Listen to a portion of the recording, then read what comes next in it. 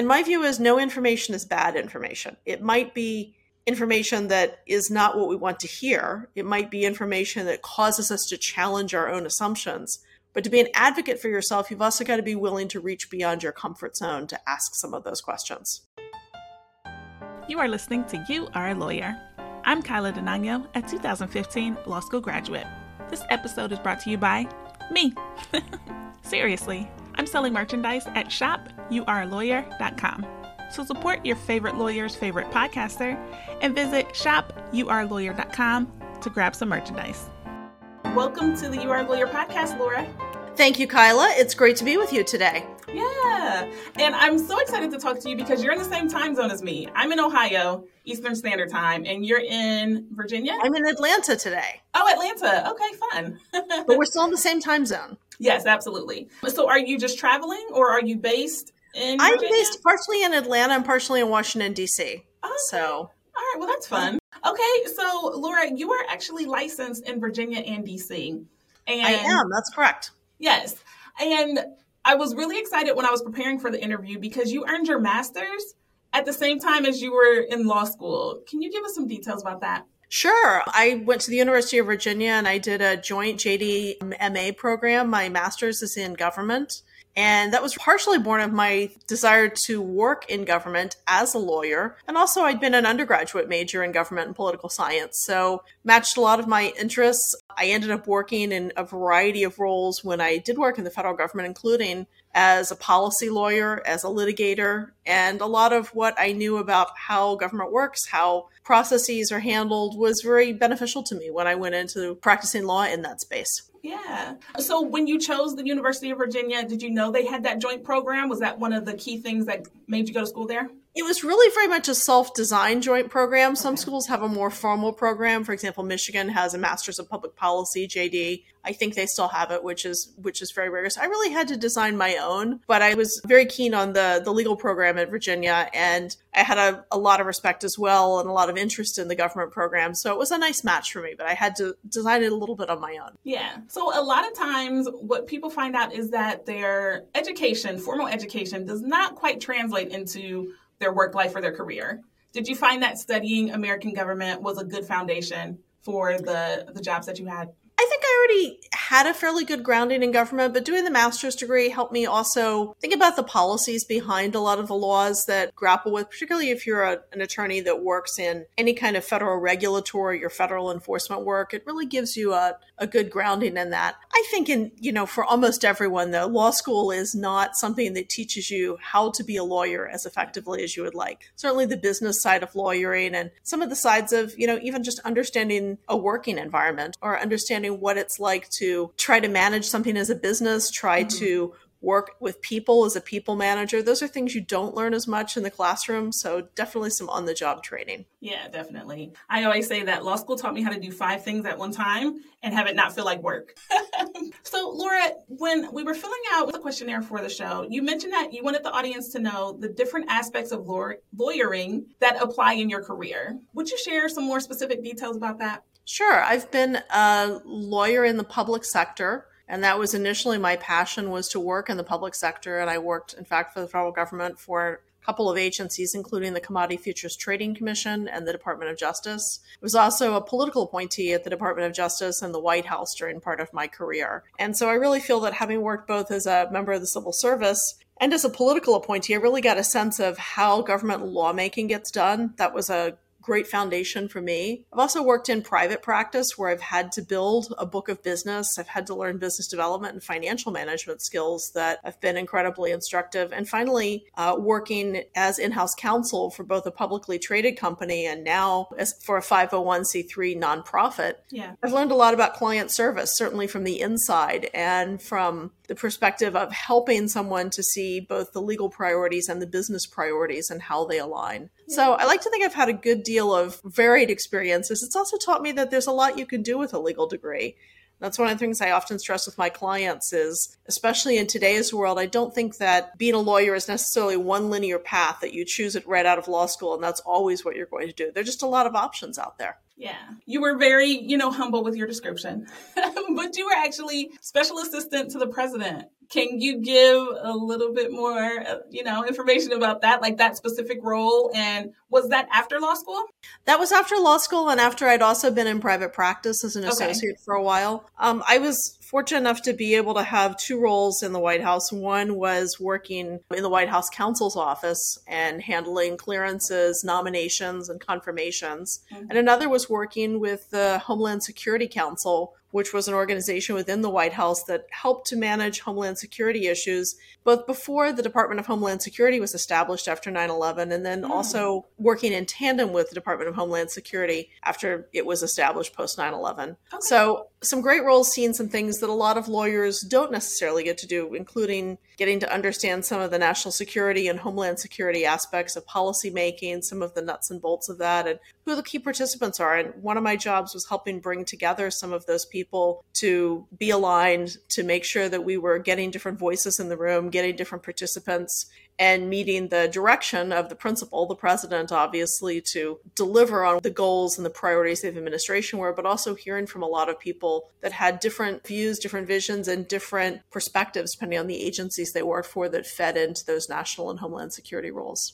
Yeah, I think that's really cool. Like, I was reading through your biography and stuff, and I was like, I feel like, not like you're a spy, or I just got really excited when I was reading it. I was like, man, she has a lot of great experience. Well, I will fully assure you, I am not an intel professional. I worked with a lot of exceptional people that are, and I have an inordinate and tremendous respect for the women and men who are in that area because they taught me a lot. And I understand now some of the challenges they face, including a lot of the uncertainties in those roles, because it isn't as though there's just a manual you can open or that information is always clear about what direction you take with it. And I learned a lot from them.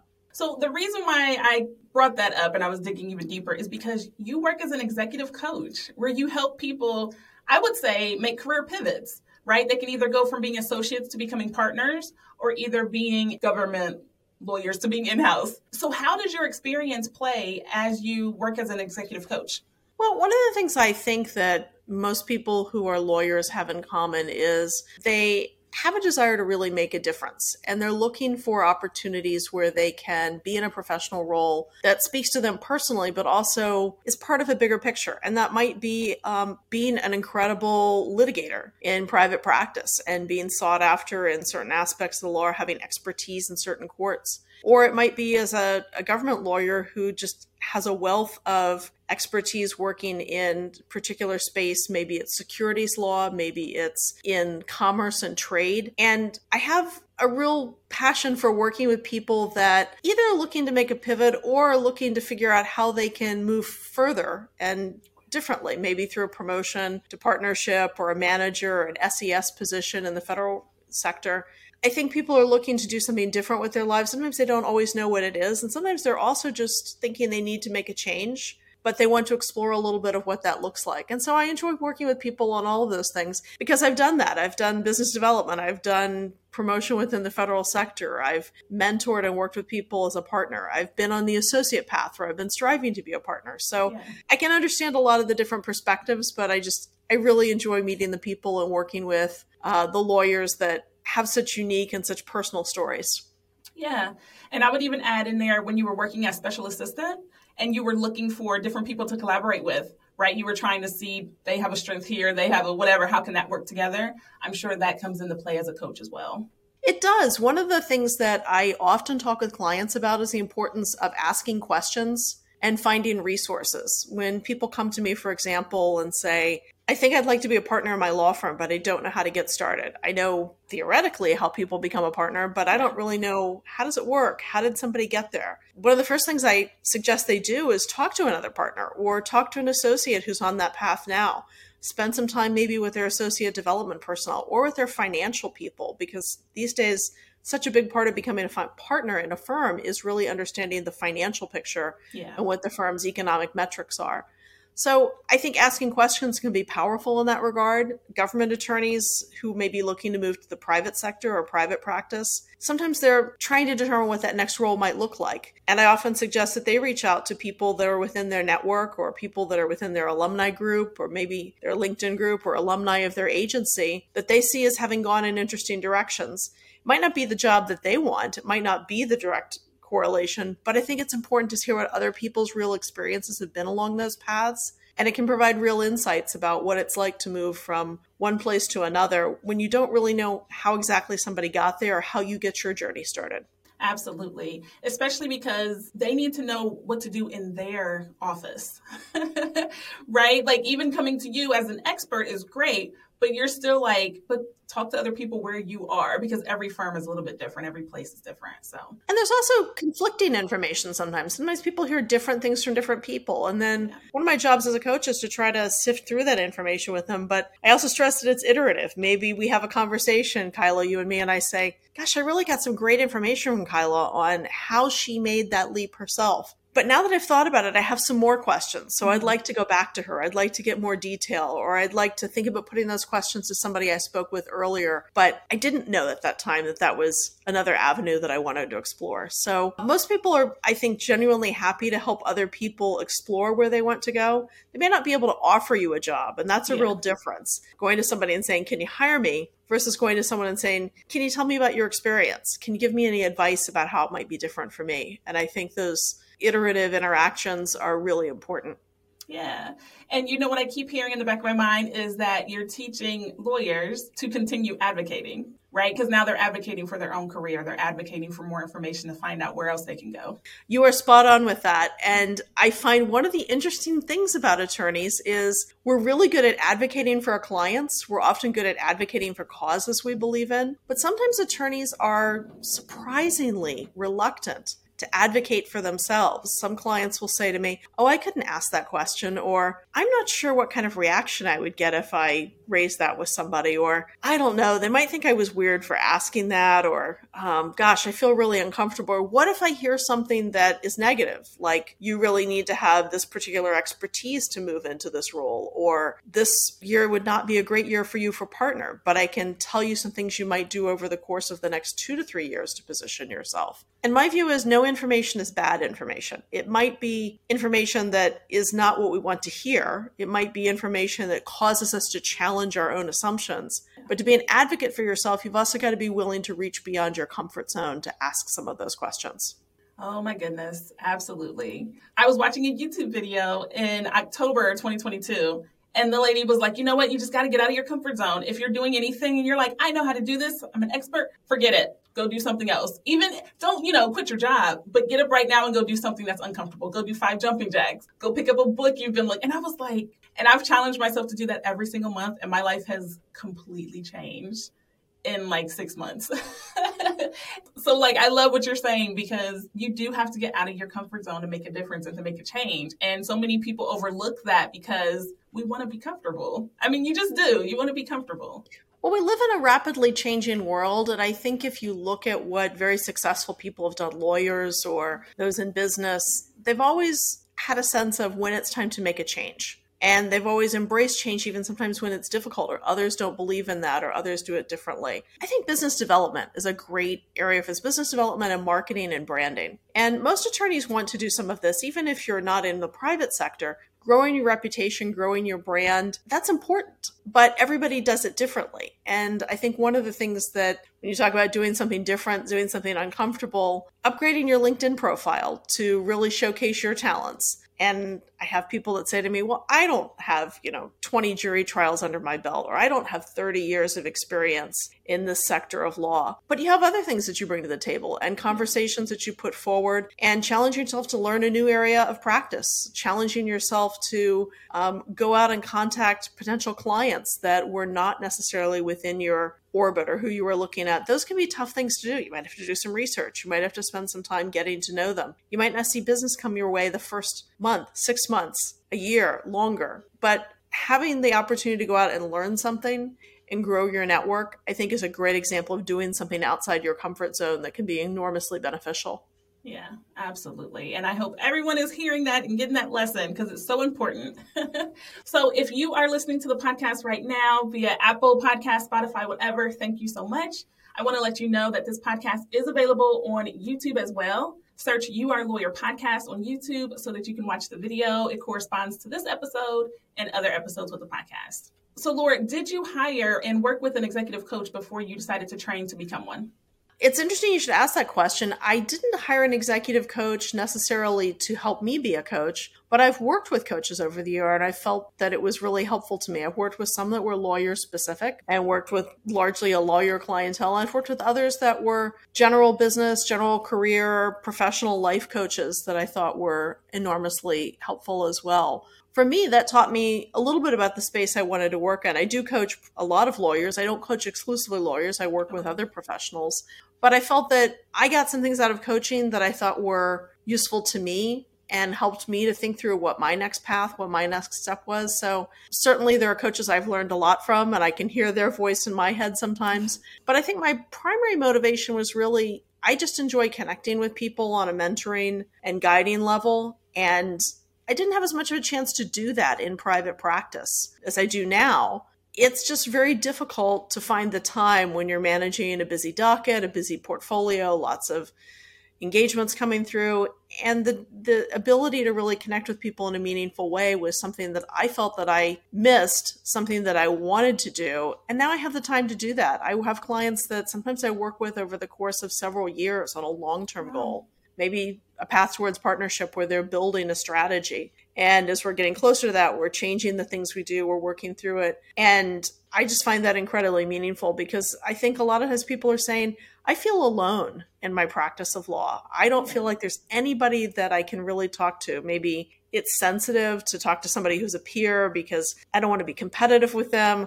I really can't go to my boss or my supervisor and share that I'm having doubts about whether I'm in the right role or the right position. And no, I don't really have anybody in my friend or personal group because I want an objective view. I don't want somebody to just say, oh, you're great, you're terrific, you'll do wonderfully at whatever you decide to do. I want somebody to really engage with me more. So I feel like I am that objective voice. I feel like I am somebody that can really partner with and help support someone as they are working to make a change. Yeah, absolutely. So Laura, how do clients find you?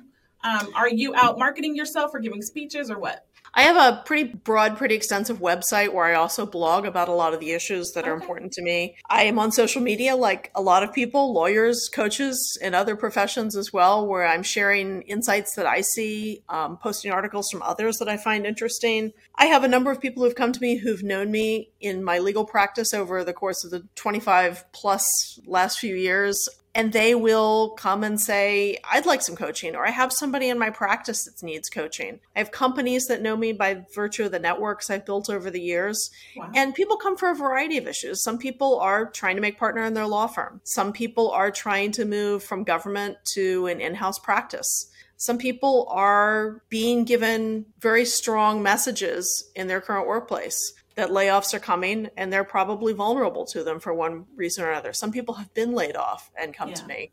And sometimes that provides different opportunities. If you know that you are in a place where a layoff might apply to you, one of my goals is to start working quickly with you to establish and protect yourself as much as possible, getting references lined up, making sure when you do get a severance agreement that you have some ability to potentially maximize that and that you understand and you know what you're signing and that you're prepared for that. It's also a matter of sometimes finding if there's a window that you can get, maybe to stay on the website with the company that you're with so that you're not just immediately out the door one day and you have no notice. For people that have been let go, I also start working with them on how to start working within and outside their network, within and outside their comfort zone, to start thinking about how they look for new employment, a new opportunity.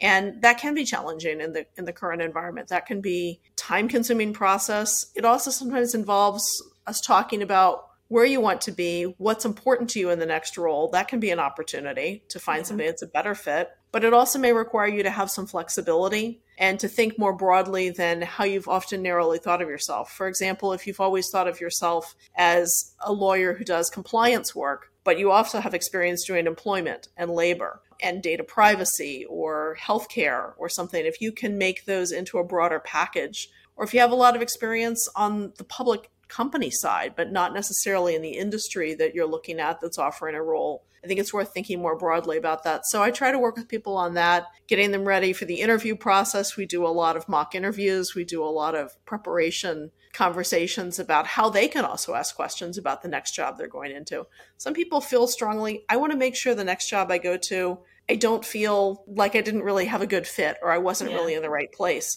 And a job interview is the opportunity to not only have questions put to you as the interviewee, but for you to ask the employer so that you really get to know more about the company. And I think that's so important, especially for people that say, I feel a little bit burned by my last role. You want to try to help them find something in a more constructive way and ask the right questions before they take a new job.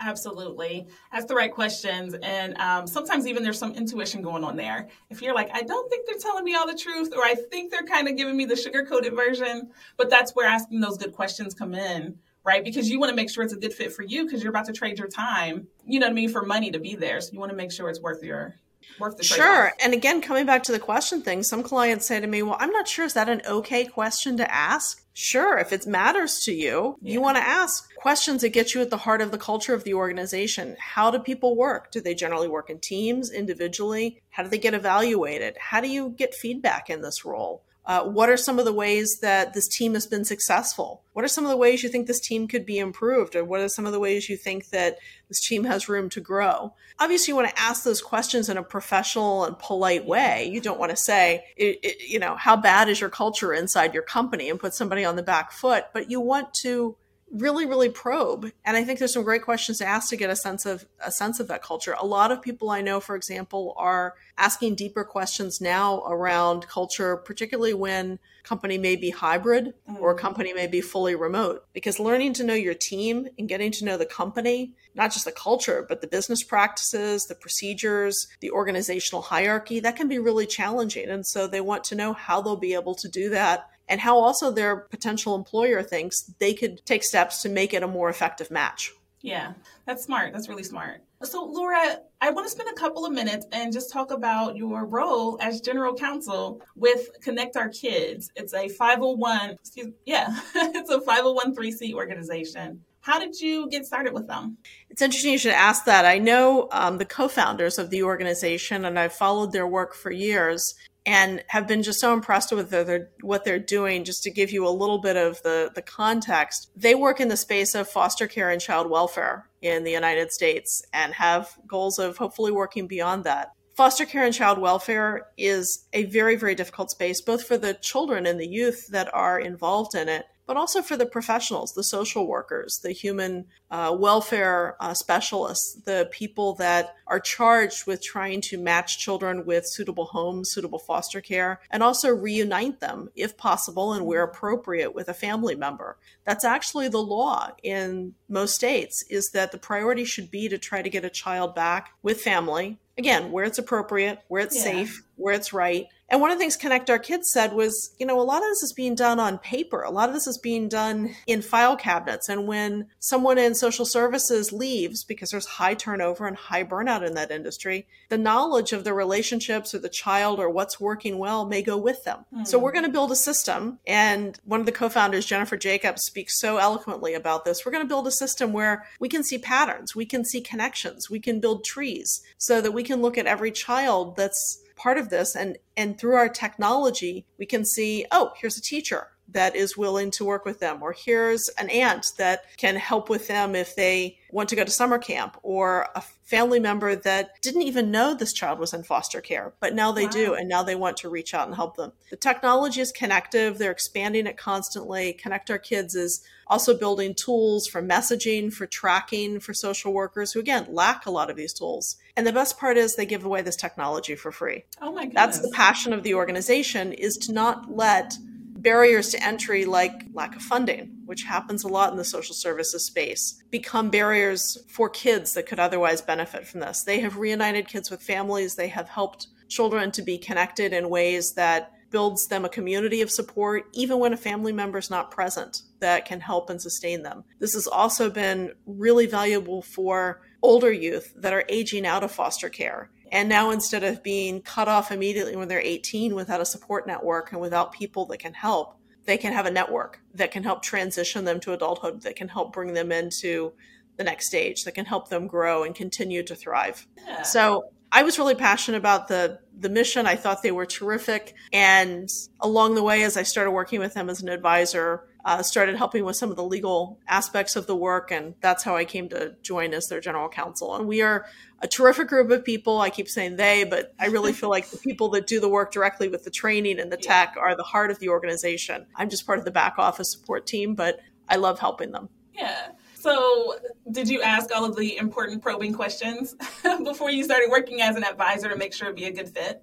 I knew a lot about them, and I was also asking questions along the way about what they were planning, what their scale was, how they were organized, and I think that's important as well. I wanted to get to them. I had the advantage of being somebody that they would reach out to. Do you have a connection in this state to help us get this program authorized, to get this technology implemented? Yes, I have somebody I think you could talk to there. Or could you take a look at this contract? We're not sure if this crosses us over a line we don't want to be over in doing our work. And so as you start to get to know the people and the priorities, I discovered a couple of things. One, this was a group that was truly committed to delivering a valuable service without charging people for it. They're a 501c3 when a lot of people would like to buy their technology and sell it. They want to give it away to help kids. I saw that consistency of mission, and I thought it was just amazing. And the commitment to doing that in a way that they also ask themselves, how are we really benefiting kids? What's the return on what we're doing? How can we actually know that we've made a difference is important. Almost all of us that work for the organization are part-time or providing our services at significantly discounted rates or for free. And yet there's a camaraderie of spirit, including because we all work remote. We're all in different parts of the country, but we're able to communicate, we're able to work together. And I saw a real seamlessness about that work that was impressive. So yes, I asked questions, but I also had the chance to observe before they asked me to come on board, and I raised my hand and said I would do that. Yeah, I love that. That's really good. So, Laura, I just have one last question here, and you can answer it as a coach or as general counsel with a 501c3. I don't know why that keeps stumping me. Laura, do you have any advice for a new lawyer, either 5 years or less practicing, or a law student about what they can do with their law degree? I would say there's a lot you can do with your law degree, but the most important thing you can do is find a role where you think you have an opportunity to learn something and grow yourself as a lawyer. If you don't think the role is going to be challenging, it's probably not a good fit for you. You want to be challenged even as a young lawyer to do things, as you were talking about, Kyla, outside your comfort zone. Maybe that's, I've never gotten up on my feet in court and argued a motion, or I've never had responsibility for meeting with a client by myself. But in this role, I know I'm going to have to do that. Maybe I'm working for a public sector organization that has limited resources, and I have to learn to think on my feet and do things quickly. Or maybe I'm working in a private firm where I'll get great exposure to doing the kind of work I want, but I'm going to have to come up to speed really quickly. I'm going to have to ask a lot of questions. I think the roles that challenge you and give you an opportunity to grow are the ones you should seek. It's not necessarily as important that you do a specific role in a specific space. That's very personal to you. But I think finding ones that can help you get to the next level in your skills as a lawyer and also just as a professional are really critical. Yeah, I love that. Oh man, I'm so excited for the audience to hear this because like my wheels are turning and I'm sure everybody else's are as well. So Laura, where can people find you or learn more about Connect Our Kids or both? Well, I will start with Connect Our Kids because I'd much rather trumpet them. You can find more about Connect Our Kids at connectourkids.org. Wonderful website. It will tell you how you can get involved. If you have somebody that you'd love to connect with this fabulous technology, gives you ways to do that there. As for me, my coaching practice, you can find me at Laura Terrell, LauraTerrell.com. And I blog there about a bunch of topics. There's also a copy of my free guide, 9 Lawyer Questions That Lead to Breakthroughs. You can find that on my website, or you can find it at bit.ly, 9 Lawyer Questions. Well, thank you so much, Laura. I appreciate it. Kyla, it has been great. It's a pleasure being with you. As I said, I'm a big fan of the show, so thank you for having me on. Yeah, thank you. Okay, bye. Thank you for listening to You Are a Lawyer. If you enjoyed this episode, leave a rating, tell a friend about this podcast, and subscribe to the show so that you never miss a new episode. New episodes are released every other Thursday. Thanks again for listening. I hope you enjoyed the conversation. Bye.